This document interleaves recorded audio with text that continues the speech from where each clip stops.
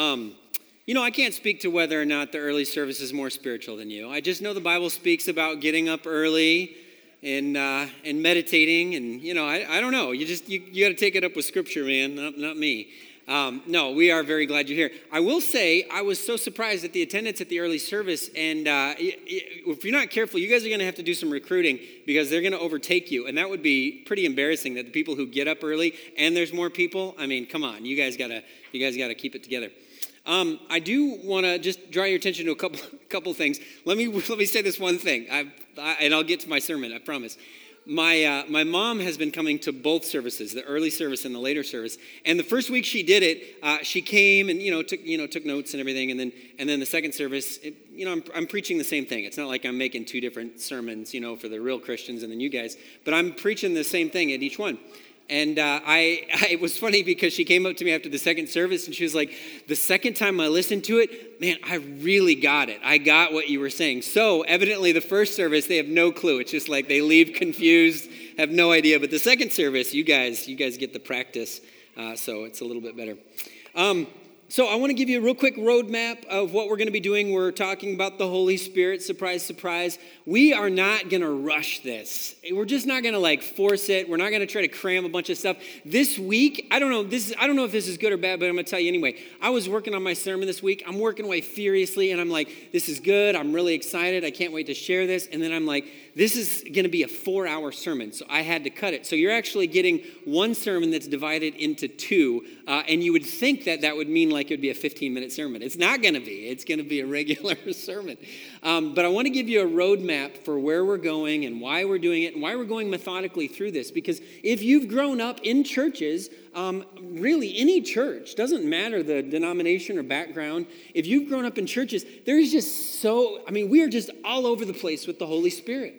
We're all over the place. Some churches are like, you got to do these things, and if you don't show the Spirit in this way, then you don't really have the Spirit. And other people are like, man, if you even mention the Holy Spirit, you're off, that's crazy land right there. So, we're all over the place, and we need to get on the same page. And I think the page we should be on is what the Bible speaks about, the Holy Spirit. We should be just intensely studying this. So we started, and I told you a couple weeks ago, it's kind of mind-blowing that the study of the Spirit starts in the first sentence of Scripture. In the very beginning, hovering over the waters is the Spirit of God. And you start there, and we're just working our way through. So here's the roadmap. We've been speaking about the Spirit in the Hebrew Bible, Spirit in Ezekiel 37, that's the promise of the Spirit. Last week we talked about the one who was fully in sync with the Spirit, and that of course is Jesus. We looked at, he said he did everything he did through the power of the Spirit, and then he said, guess what? You can have access to that same Spirit, mind-blowing. But this week we want to talk about what Jesus spoke about or taught about the Spirit. He had a lot to say about the Spirit. So we're going to do that this Sunday and next Sunday. And then on the 20th, we're going to focus on, there's some big holiday, I think, coming that week. And we're going to talk a little bit about that. It's a religious holiday, I've heard. And then on the 27th, we're going to do a Q&R, which is question and response. I didn't say Q&A because I may not have answers for you, but we're going to do a question and response. So if you have questions about the Spirit, let me know. You can write them and put them in that box in the back, and we'll get to those on that 27th. Of course, we'll take some more time in the future to do that if we need to, but I think that'll be fun to explore that. I've got some great questions already, but keep them coming. And then at the beginning of the year, we're going to start the year off with Pentecost. I'm excited about that too, because that is that's the big event about the Spirit coming to everyone. And then we'll get into Acts and letters and beyond. So we're going to start off today by asking a question that I think is probably universal, no matter your spiritual background, and really not even specific to the Spirit, but we think about it in terms of the Spirit. And the question is this: what should the experience of the Spirit feel like? I think that's a fair question. What should the experience of the Spirit feel like? And what I mean by that is what sort of sensations or guidance does the Spirit just download truth right into my brain and boom, there it is, and I just know the right things to say? Or does the Spirit make me feel a sensation? And I don't mean this in a demeaning way, but does the Spirit make me feel the warm fuzzies? You know, it should, if the presence of God, if the Spirit of God is here, should I feel something? Should I just, is that something that I should be able to sense with my physical senses? Should I get goosebumps? And again, not trying to minimize that, but what does that mean? Does the fruit of the Spirit just show up? Bam, there's the fruit. Or is there like, do I have to work really hard to make the fruit of the Spirit happen? Like, what is the experience? What should be the experience of the Spirit? And let me give you a little framework for that question, because I'm assuming this is something many of us have thought, and it's what should we feel, for example, when we get baptized? As a church, we emphasize baptism very heavily, and there should be an emotional experience with that. Like, you've witnessed baptisms and people come up out of the water and they're rejoicing and they say things like, I felt clean, I felt cleansed, I felt God, I felt renewed, things like that. But some of you in here got baptized and you didn't feel anything. And you were like, uh-oh, did it not take? Was my hand sticking out of the water? I mean, what happened? Did I not do it right? When I was baptized when I was 12, I expected an experience. I expected something. I expected to feel differently. And I came out of the water and I didn't feel any different. And it has haunted me, or had haunted me for a long time, thinking like, well, what was I supposed to experience? And so you search through the pages of Scripture looking for what is supposed to be the emotional experience that we connect with baptism, and you don't really find anything. Now, does that mean that the people who say I felt washed and cleaned are wrong? No. Does that mean if you didn't feel like any bubbly anything that you're wrong? No. But the question is, what should we experience with this relationship with God, with this filling of the Spirit? What should be that? What should we expect? And underneath that question is another question that I think really haunts us, and it's this. If I'm not sensing something, does that mean that I don't have the Spirit? When other people talk about their experiences and they're like, I just felt the presence of God, and you're sitting there in your chair thinking, man, I don't know that I've ever felt the presence of God. Does that mean that I don't have the presence of God, or that God doesn't work in me or through me, or that I don't have the Spirit? Like it really starts to raise some disturbing questions. Am I missing something? And for some people, it even makes us wonder, like, well, are those other people making it up? Are they really experiencing something, or is that just some sort of like, are they just getting all wound up in the moment and they're not really feeling anything different? So those questions nag at us, and I think it's important for us to kind of get our feet planted where we're going to be today. So if you take your Bibles and turn to the book of John, you know, the four Gospels, Matthew, Mark, Luke, and John. Scholars have discovered so many differences. They're all the same story, but so many differences in the book of John that they describe the first three, Matthew, Mark, and Luke, as the synoptic Gospels because they're very similar. They've got similar construction and stories and pacing and everything. And then John is just doing his own thing. It's like John was just in another world. His mind was somewhere else. And he just takes stories from here and there and he kind of arranges them how he wants to. And it's really funny because sometimes people will try to like mesh all the Gospels together to make one narrative, and John just doesn't work. It just doesn't fit because John's doing his own thing. He highlights stories that aren't in the other Gospels. He talks about things. He quotes Jesus in ways that the other Gospels didn't. He uses words and language that the other Gospels don't. It's just a very different book. He has a different goal in mind. One of the features, which we'll address here in just a few minutes, but one of the features of the book of John is that John uses a lot of legal language. Like in a courtroom, he uses a lot of language, legal, big words like that, that we, of course, don't know because it's written in Greek, but he uses a lot of legal language because he is making a case to people who don't know Jesus that Jesus was real and that he was trustworthy and that the witnesses and everything. He's just laying out this whole case. So he uses a lot of legal language. Time doesn't allow, but if you're interested in some of those references, I can give you those. But we'll talk about one of them here in a minute. John is really interesting because he spends a lot of time, and this is fascinating to me. I don't know if you've noticed this, but if you read through the book of John, he spends a crazy amount of time on one evening with Jesus, one dinner with Jesus. Nearly 25% of the Gospel of John is actually just one meal. Believe it or not, like the whole thing, like there's all these years of Jesus' life, but John's like, I'm really interested in this one meal, these few hours that the apostles had with Jesus. And so we want to look at that one meal. We're not going to read, it's like 5 chapters. We're not going to read the whole thing, but I want to draw your attention to a few things in there. So here's the highlights of the evening of this meal, this dinner with Jesus. Jesus washes the apostles' feet. You remember that story, right? That happened here. He predicts that Judas would betray him at dinner. That makes for an awkward dinner conversation. In fact, Judas bailed early on the dinner. Can you imagine that was weird? He said Peter would deny him at this dinner. He said, Peter, yeah, you're going to deny me 3 times, in fact. And Peter, arguing. I mean, it was a weird meal. And then at the end of the meal, he broke the news. Not even the end of the meal. It's kind of like even before dessert shows up, he broke the news and he's like, hey, guys, I just want you to know I'm leaving. And where I'm going, you cannot come. And the apostles are like, whoa, slow down, hang on. Do you realize, Jesus, that we have given up our livelihoods, our vocations, we've left our families for you. You are the center point of our lives, and you're just leaving? Like Peter, these guys had walked away from the family fishing business. Matthew literally left his desk where he was taking in tax money to follow Jesus. And this person, this rabbi, this teacher that had been the fixed point in their lives was just like, oh, by the way, I'm leaving. You can't come with me. And they're like, where are you going that we can't come with you? Because they were going to follow him anyway. And so Jesus has this whole conversation, and he tells them things. It's really, really interesting. He tells them things to calm them down, like, don't let your hearts be troubled. My peace I give you. These are all these quotes that you're familiar with where Jesus said, they're all said at this one dinner. He says, it's good for you that I'm leaving. We'll talk about that in a minute. And he says, I have overcome the world. In this world you will have trouble, but I have overcome the world. He's trying to just relax, guys. It's okay. So all these amazing quotes that we have, that we know and we're familiar with from Jesus, come from this one dinner. The dominant fixture in their lives is off. He's leaving.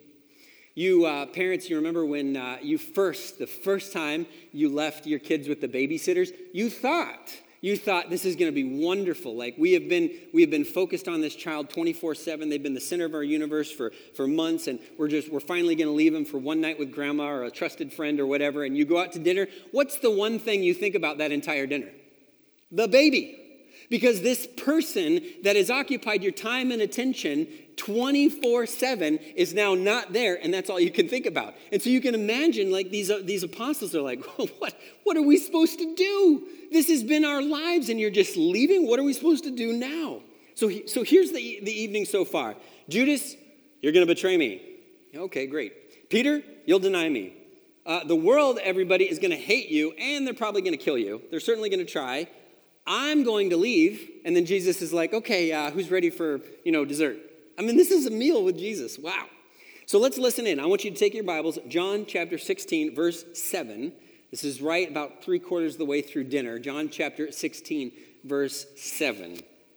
And I want you to see what happens midstream in this conversation. Remember, they're unsettled, they're uncertain. What's going to happen? How's this going to work? In John 16, 7, he says this, but very truly, I tell you, and Jesus always used that phrase when he was like, guys, there's no hyperbole, no exaggeration here. You guys know that Jesus used exaggeration to make points sometimes, right? Yeah. If your eye causes you to sin, gouge it out. He was exaggerating a little bit.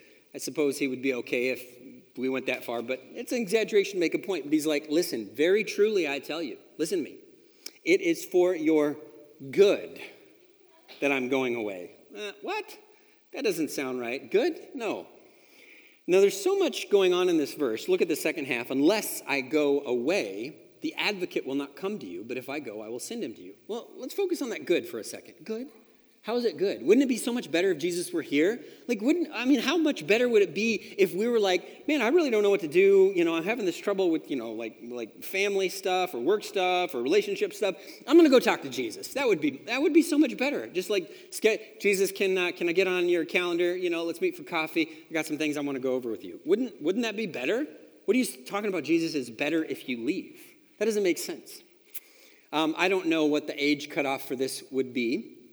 But do you remember when you used to go on a road trip and you had to bring a paper map that you folded with you?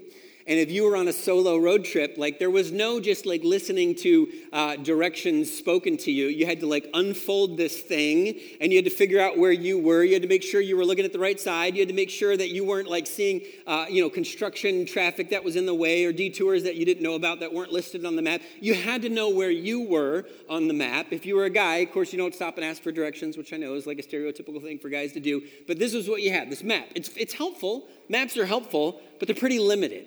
It can only help you so much, because if you don't know where you are, there's not really anything you can do about that. And if there's construction traffic, it can't tell you, it doesn't read you the directions, none of those things. So maps, they're great. They're wonderful. I love maps. I can spend lots of time on Google Maps, but they're limited helpfulness.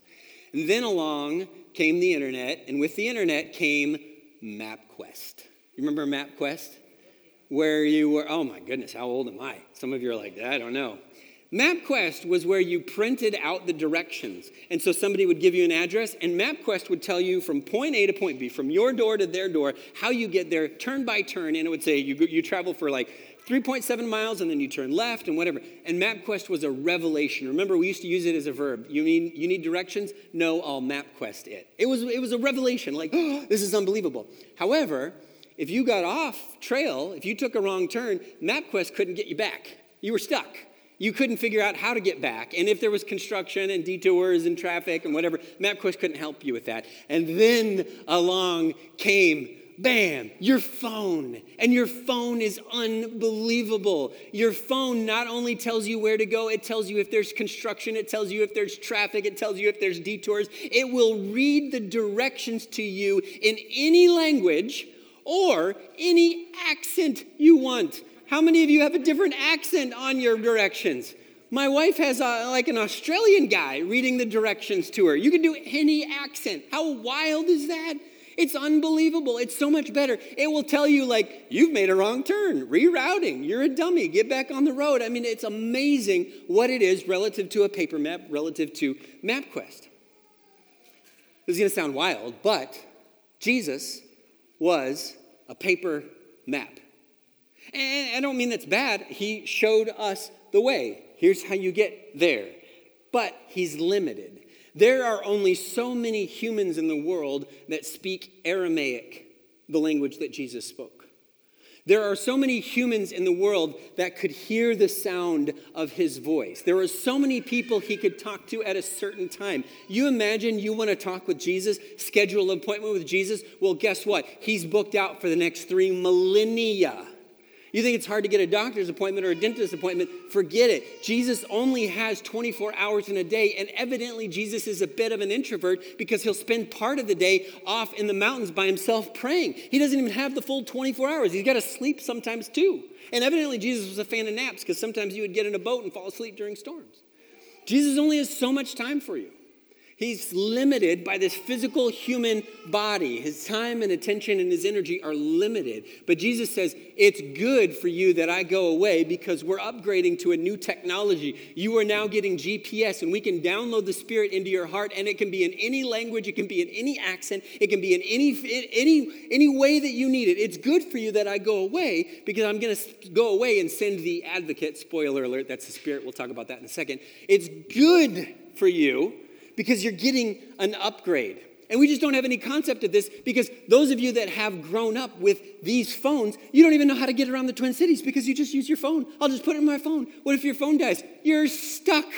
You're lost forever. You have no idea how good you have it. We have no idea how good we have it because we've never had to live without what God, the promise of the Spirit in the world. And we'll talk about that a little bit more in just a second. It is good. Absolutely, it is good. But let's go on. The advocate. Let's talk about the advocate. That's not a word you use today. Anybody use advocate in their or the verb advocate, I guess? It's a legal term. It's a legal word. John is going through his vocabulary, and Jesus, and he's quoting Jesus, and Jesus is like, how do I want to describe what the Spirit is, what the experience of the Spirit is? You know what? I'm going to choose a legal term. I'm going to choose advocate. Now, some of you, if you look through your scriptures, you look through your Bibles, you'll see different words. Some of you will see counselor, helper, If you have an old King James, comforter, not the blanket, but just, comforter. And then you'll see friend if you're using one of those fancy new translations like the Message. So all these words are kind of like the blind man and the elephant. They all kind of get at the idea, but it's a legal term. Now, in the first century, they didn't have lawyers like we do. There were not paid professional staff. If you got yourself in legal trouble, if somebody accused you of robbing a bank or stealing a camel in the first century, you didn't call up your lawyer, you didn't look at a billboard and say, who's the attorney at law. You actually called a friend or somebody you knew. And they would serve as, it was free of charge, you couldn't charge to do this, that was part of the law. They would serve as your advocate, meaning they would come alongside you and they would say, hey, here's what you need to do, here's what you need to say. This is what I'm going to tell the judge for you. I know you, man. I know this is true. I'm going to speak on your behalf. I'm going to put my arm around you. We're going to walk through this together. That was an advocate. Look it up. Just look up Greek legal systems. You'll see all this. It's a fun study. But this is a strange concept. Like, how do we relate this to what the Spirit is? In fact, some translations of the Bible just use the word, what looks like it says paraclete, but it's parakletos. It's the Greek word for advocate, a paraclete. And Jesus, just in case you're nervous about this, Jesus uses the term advocate and spirit interchangeably in these 5 chapters. So if you're wondering, like, Patrick, are you making this up? No. He says, I'm going to leave. I'm going to send the advocate, the Spirit, the paraclete to you. Years ago, before I moved here, I served as a character witness in a sentencing hearing. So it wasn't a trial. Guy had already pled guilty. But, the judge is about to sentence this person, and the judge needs to know, is this a career bad guy? Is this just a terrible human that we throw the book at him? Or is this a decent human that's, made some bad choices? And so the family, this guy came to our church, the family asked me to be a character witness for him. And from what I knew, his character was pretty good. He had made bad choices, but he was not a bad person. And so they said, will you come speak on his behalf? Oh, absolutely. That sounds great. And so the defense attorney, gave me a little bit of advice. Here's the things you want to highlight. Make sure you talk about what a family man he is. And it's all stuff. I wasn't lying. I wasn't trying to hide the truth. I felt like he had made some bad choices, but he hadn't done this bad thing that he was accused of. But here's the problem. I'll give you a little bit of background. He had been accused of a crime that was pretty serious. And he had made some bad choices that made him look guilty of the serious crime, but they weren't that crime. Had he fought it and been found guilty, he likely would have been sentenced to 10 years in prison. If he pled guilty, the likelihood is that he would get 2 years in prison. So that was the debate he had. There's this thing called an Alford plea, but we won't get into that right now. But anyway, they asked me to be this character witness, and this guy decided, you know what, I can't fight this. I can't risk 10 years of my life. He was in his 50s at that point. He can't risk, I just can't be gone for 10 years from my family, from my kids, from my grandkids. I'm going to plead guilty. I'm going to go to prison for 2 years, and that'll be it. And then maybe if Patrick does a really good job as being a character witness, maybe we can even get that reduced. So Patrick takes the stand. Do you swear, tell the truth, the whole truth? Yes, I swear to tell the truth. And the defense attorney walks me through a couple of statements, and they're, pretty straightforward. Is he a good guy? He's a good guy. Is he, is he a family man? All that kind of stuff. What the defense attorney did not prepare me for was the cross-examination, which I didn't realize was a thing when you're a character witness. The prosecutor can get up and ask you some questions. Now, I love the law. That was one of the things I was kind of interested in being a lawyer when I was a kid, because my mom told me I was really good at arguing, so I thought maybe this is the career path for me. And so I thought maybe this is it. But my legal experience are things like John Grisham novels. That's like the most, I've always wanted to be called to a jury on jury duty. Hasn't happened yet. Fingers crossed it'll happen someday. But I'm fascinated with the law. I just don't know a lot about it. And so I'm sitting there, and I'm starting to get nervous. The prosecutor starts to cross-examine me. And he starts off with this one question. And he says, Mr. Doherty, do you think that so-and-so did it? Did they commit the crime? And I'm sitting there, and I'm trying to be a good character witness, and I say, no, I think they've made some mistakes, but I don't think that they're guilty. I've never seen a lion hunting a gazelle, but whatever look that it gets in his eyes is, I think, the same look that the prosecutor looked at me with, because I had made a crucial mistake that I didn't realize. I had made a crucial error. And then the prosecutor just, you don't think he's guilty? Excuse me, Mr. Doherty, did the defendant plead guilty? And then I started to stumble. Well, yes, he pled, but I don't think it was circuit. And the prosecutor was like, yes or no, Mr. Doherty, did the defendant plead guilty? Yes, he pled guilty. So was the defendant lying when he pled guilty? Well, no, I mean, I'm sorry, and he ended up getting sentenced to 10 years because of my no, not really. Fortunately, the judge could tell I had no idea what I was doing, and I was trying to do my best. But the prosecutor did this wonderful job of taking my words and using them for his benefit. The defense attorney is supposed to take all those things and use them for the defense's benefit. They're supposed to be an advocate for the defense. They're supposed to be an advocate for the person. And we've gotten into this weird legal system where sometimes the defense attorney knows that the guy's guilty and they're still trying to get him off and this whole weird stuff. But back in Greek society, your advocate was someone who was on your side. They were the person who, when your life was just completely falling apart, that it was chaotic and confusing and just this worst moment of your life, they were the person that you're like, that's the person I need to come in and help me and walk beside me and put their arm around me and talk to me and guide me and help me think through this. That is the person. And we don't like asking for help much, and we really don't like asking for help when it means that we have to expose our vulnerabilities to people. When we have to say, yeah, I've made some bad, ugly decisions, and I need to invite you into this mess, and you're going to see all of it, and then you're going to help me navigate out of it. We don't like doing that. But as Jesus is sitting at this meal, and he's thinking, hey, you know what? It's good that I go, because if I go, and then he searches for the right word to fit this idea of what the experience of the Spirit would be like in your lives. If I go, then the advocate, the comforter, the friend, the counselor from God is going to come, and he's going to come right next to you, and he's going to put his arm around you, and he's going to walk you step by step forward through whatever it is that you're going through. That is the experience of the Spirit. That's the word Jesus settled on when he was trying to tell us what the Spirit was all about. Oh man, it's so interesting to think about. I think we need to say something incredibly important when we talk about the experience of the Spirit, and we're going to tie a couple thoughts together here. The other night,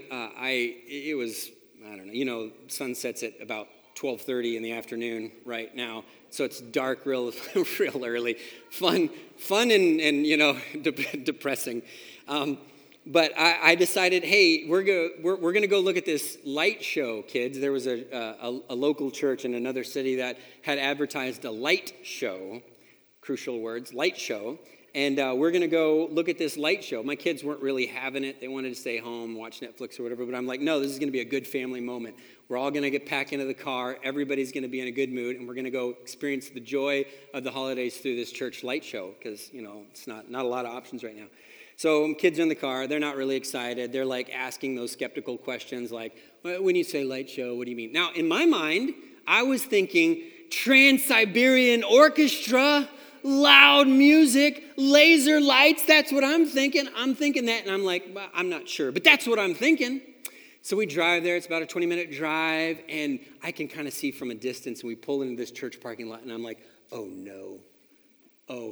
This is not only is this not a light show, this isn't even, like, I wouldn't even want this to be like my show at my house. This is bad.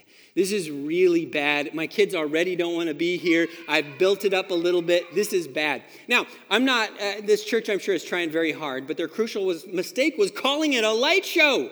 If you had called it, we have about 30 lights wrapped around a tree and a little bit of Christmas music, we would have been like, okay, that's what we expected. But we expected a light show. And we got there and there wasn't a light show, and we all drove away saying, not great. Now, God bless them, trying to do their best. They just oversold what the experience was supposed to be. Bruce Goodwin. You guys know Bruce. He is I called him in the first service, our resident scholar He's a longtime Church of Christ preacher, and he'll often email me after sermons, giving me some feedback and thoughts. And I've asked him, this is the type of guy Bruce is. Let me just peek behind the curtain. I've said, Bruce, give me some criticism, give me some feedback. And Bruce is like, nope, you probably get enough criticism in your life. I'm only going to give you the positive. And that's why we love Bruce. Like, he's he's such a good guy. And he knows my love language. My love language is saying nice things about me. And Bruce sent me an email this week, and we're talking a little bit about this idea, the experience of the Spirit. And I asked him if I could share this quote with you from the email. And Bruce has a beautiful baritone voice that God blessed for preaching. God gave me kind of a little bit of a Mickey Mouse, high-pitched, whiny, speak too fast. Bruce has this beautiful voice. I can't do it justice, but imagine these in Bruce's words. He says, part of our expectation of the Spirit is to have some big internal experience. Like I mentioned earlier, kind of the warm fuzzies. Again, not trying to be demeaning, just that's what we think. He goes, this may happen occasionally, but I don't think that's the normal Christian experience. He goes, it's fascinating to think that faithful disciples experienced long, dark periods of distance from God. Literally, if you open up your Bible to the Hebrew Scriptures and just read the stories of those guys, almost every one of them wrote things like, God, where are you? God, what's going on? God, why is this happening? It's not the normative experience to have the goosebumps and the sensation that we sometimes would associate with the presence of God. I think it's fair to say, this is a rephrasing of what Bruce would say, is that a sense of the Spirit's absence is often created by wrong expectations of what the Spirit's closeness should feel like.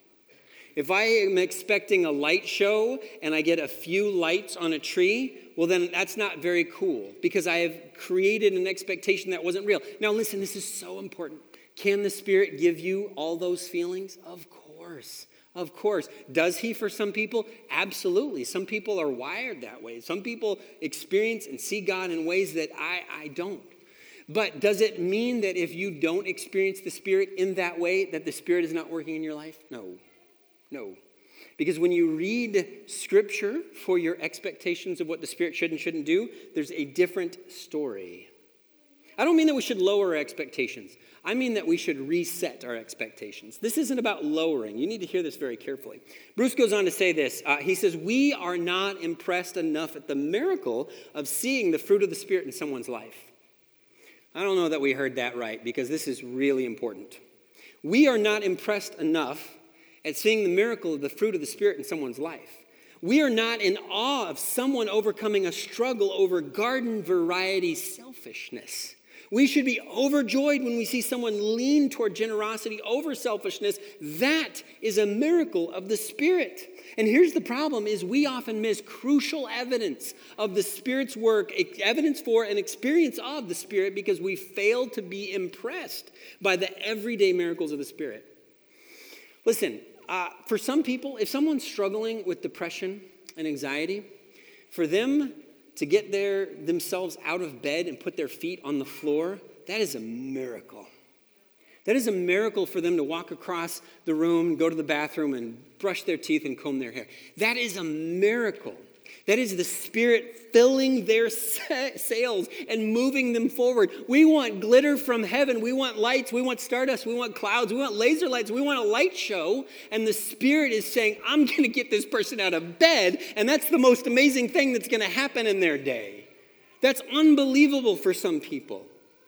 For some people, showing up at church on a Sunday morning is a miracle. That is God filling the wind in their sails and getting them to church. Because some of you have had this experience. You've gotten out of bed and you've started putting on clothes and you're like, I don't want to go to church. And you're putting on your belt. I don't want to go. You're putting on your shoes, getting your keys. I don't want to go. I don't know why I'm doing this. I don't want to go. And you get to church and you're like, I'm so glad I came. That was the Spirit pushing you. We didn't recognize it though because we were expecting a light show. Can God give us a light show? Sure. Did he do that sometimes in Scripture? Yes. Is he going to do that every day? No. And if that's what you're basing your expectations of the Spirit on, then some of you this week have held your tongue when it would have felt so good to say those hurting, biting words to someone you love. You've held your tongue. That was a miracle of the Spirit. It wasn't your own power. It was the Spirit working in you. Some of you pushed a thought out of your mind. There was a thought stuck there, and you're like, I don't want to think this. I don't want to dwell on this. I don't want that. And the Spirit was able to get it out of your mind. That's the Spirit. Some of you prayed even though you didn't think it would do any good.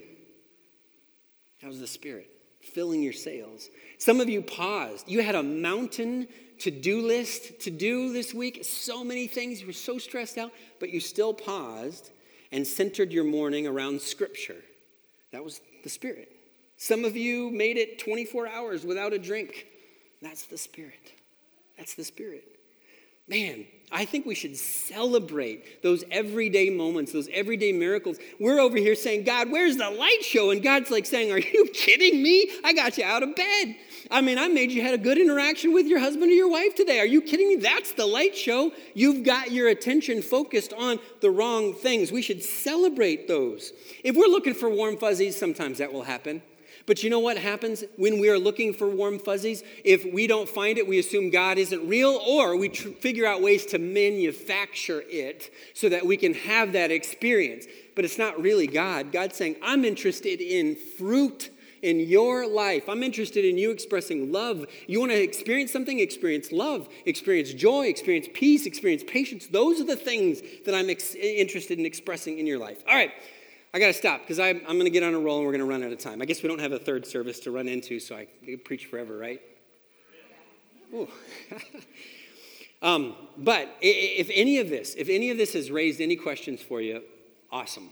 I welcome those. I think we should wrestle with this. I think if we're settled on what we think of the Spirit, then we do not know anything about the Spirit, because Jesus said the Spirit is mysterious. It's like the wind. It blows where it will. So if we think, I've got the Spirit figured out, well, then I know for sure that you don't.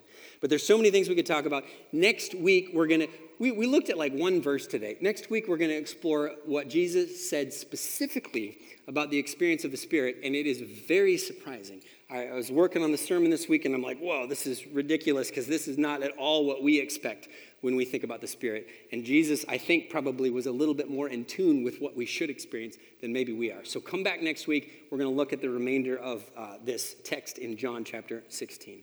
But for now, let's live in and celebrate the miraculous power of the Spirit working in our everyday lives. Let's pray.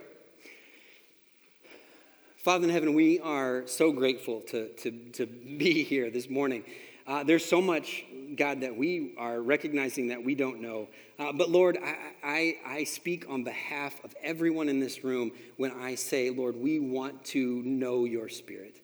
We want to be guided by your Spirit. We want to be led by your Spirit. We want the experience of your Spirit. If that is not true for a person in this room, may it be true today.